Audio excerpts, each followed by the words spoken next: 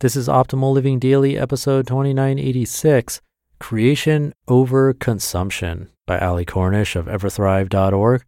And I'm your narrator, Justin Malik, reading you blogs every single day of the year. And without further ado, let's get right to it as we optimize your life.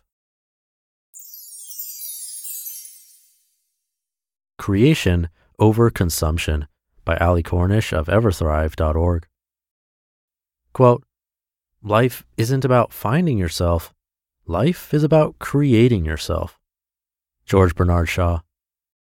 When I was a child, I spent my free time building forts with my brother. We foraged wood from nearby construction sites, acquired hammers and nails from the basement, and used power tools without consent. Adjacent to our dream homes, we sandwiched a small oven rack between some bricks, producing a small but effective stove where we roasted lunch meat to survive in our suburban Chicago backyard. It was 1993, and we were about 10 years old. When indoors, we drew, sculpted, painted, and cultivated various amphibious creatures in tanks scattered throughout our two-bedroom house shared with our parents and baby brother. We wrote stories, played endless games of Stratego, and were known to conduct elaborate puppet shows complete with sets, drapery, and lighting to entertain our parents during dinner. We hit puberty, and our activities no longer fully aligned. He would go off with his friends who would spend hours in the neighbor's driveway perfecting their kick flips, ollies, and riding fakie, while my best friend Julia and I played dress-up and filmed intricate scenes based on the relationship between a girl and an eccentric gypsy, complete with commercial breaks. During winter, Julia and I were also known to don full snowsuits, pack 2 Snickers bars each, and pretend to go ice fishing in the field behind our school. Our imaginations were at their peak. As we aged, our collective creativity trickled off, mine nearly extinguished by the time high school was over.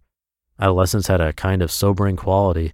Those years taught me that I would always be judged and that others' opinions mattered. At least, that was my reality. My creative impulses became more secretive, isolated, and tinged with guilt. I knew I should continue writing, drawing, dancing, and playing piano. I felt guilty that I wasn't. But I also felt the magnetism of adulthood and finding myself and real job. All these serious phases loomed over me, causing anxiety. Even though I wanted to grow up quickly and escape my teenage years, I also longed for a distraction. And for a teen in the late 90s, that distraction was the mall. I discovered the elation of buying, the excitement of Anthropologie, which I felt was a store that truly spoke to me due to its whimsical merchandising, artfully displayed clothes, and patchouli scented candles disguised as keepsake boxes. I didn't buy everything I saw. I was and have always been frugal and savings-oriented. However, visiting Old Orchard Mall on a Saturday afternoon was so much easier than facing the daily rigors of high school. I preferred to distract myself, losing myself instead of finding myself, drifting in a sea of want, dazed by the anticipation of acquisition and pacified by the instant gratification of a purchase. Most people find it much easier to consume rather than create. Creativity takes time, patience, and space to be inspired. Oftentimes, creativity necessitates isolation from our busy lives. None of these things come easily, as life can overwhelm us with increased responsibility. We long to revert to our childhood, a place of playful creativity, and eschew the anxieties of the present. Instead of accepting the challenge to create or cultivate some aspect of life, we often find escape in our phones. We scroll through our news feeds and live vicariously through other people's lives. We switch to Instagram, where we absorb what has been labeled digital crack by the minimalists Joshua Fields Milburn and Ryan Nicodemus in one of their earlier podcasts. Succumbing to the anxiety produced by life's challenges, we pacify ourselves with various outlets of instant gratification. We do this at work, while commuting, or waiting in line for coffee. Instead of connecting with ourselves, our tasks, and other people, we hide behind instant gratification. Instant gratification is just that, instant, ephemeral, fleeting. Distracting ourselves doesn't help us to be better people. It only leads us away from our true selves and our goals in life. Instead of purchasing needless items, we can take account of the material possessions we already own.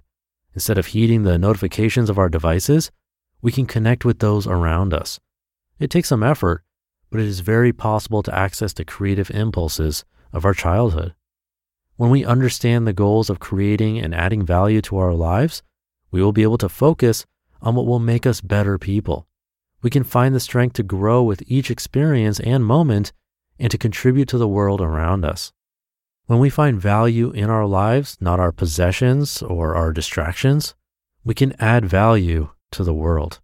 When we create or cultivate meaningfully, we thrive. You just listened to the post titled Creation Over Consumption by Ali Cornish of Everthrive.org. One of the best things you can do for your kids is to teach them how to manage money. And this should be started when they're little. And that's why I'm so excited to tell you about the sponsor of today's episode, GoHenry by Acorns, the smart debit card and learning app for kids 6 to 18. GoHenry helps kids learn about all things money, earning, spending, saving, budgeting, and so much more. You can even track their chores and pay their allowance right in the GoHenry app. And with their GoHenry debit card, they can put their skills to use in the real world. Plus, parents can set spend limits and get real-time notifications whenever their kids use their cards. I seriously wish I had this as a kid. I had to learn about money the hard way as an adult. If my parents had set me up with GoHenry as a kid, learning to adult would have been so much easier. Set your kids up for success and get started today at gohenry.com/old. Terms and conditions apply. Renews from $4.99 per month unless canceled. Take it, Ali. Something to consider, especially during weekends like this, if you're listening in real time, how much we're creating versus how much we're consuming.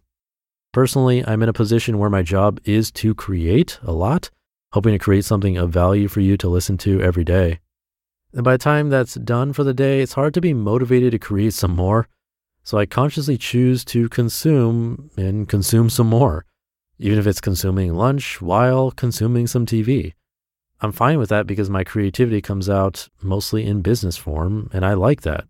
For you can be very different, but it's important to think about that ratio. Are you in a place where you're happy with how much you consume versus how much you create? So something to think about this weekend. Thank you for listening every day. Have a great weekend if you're listening in real time, and I'll see you tomorrow as usual, where your optimal life awaits.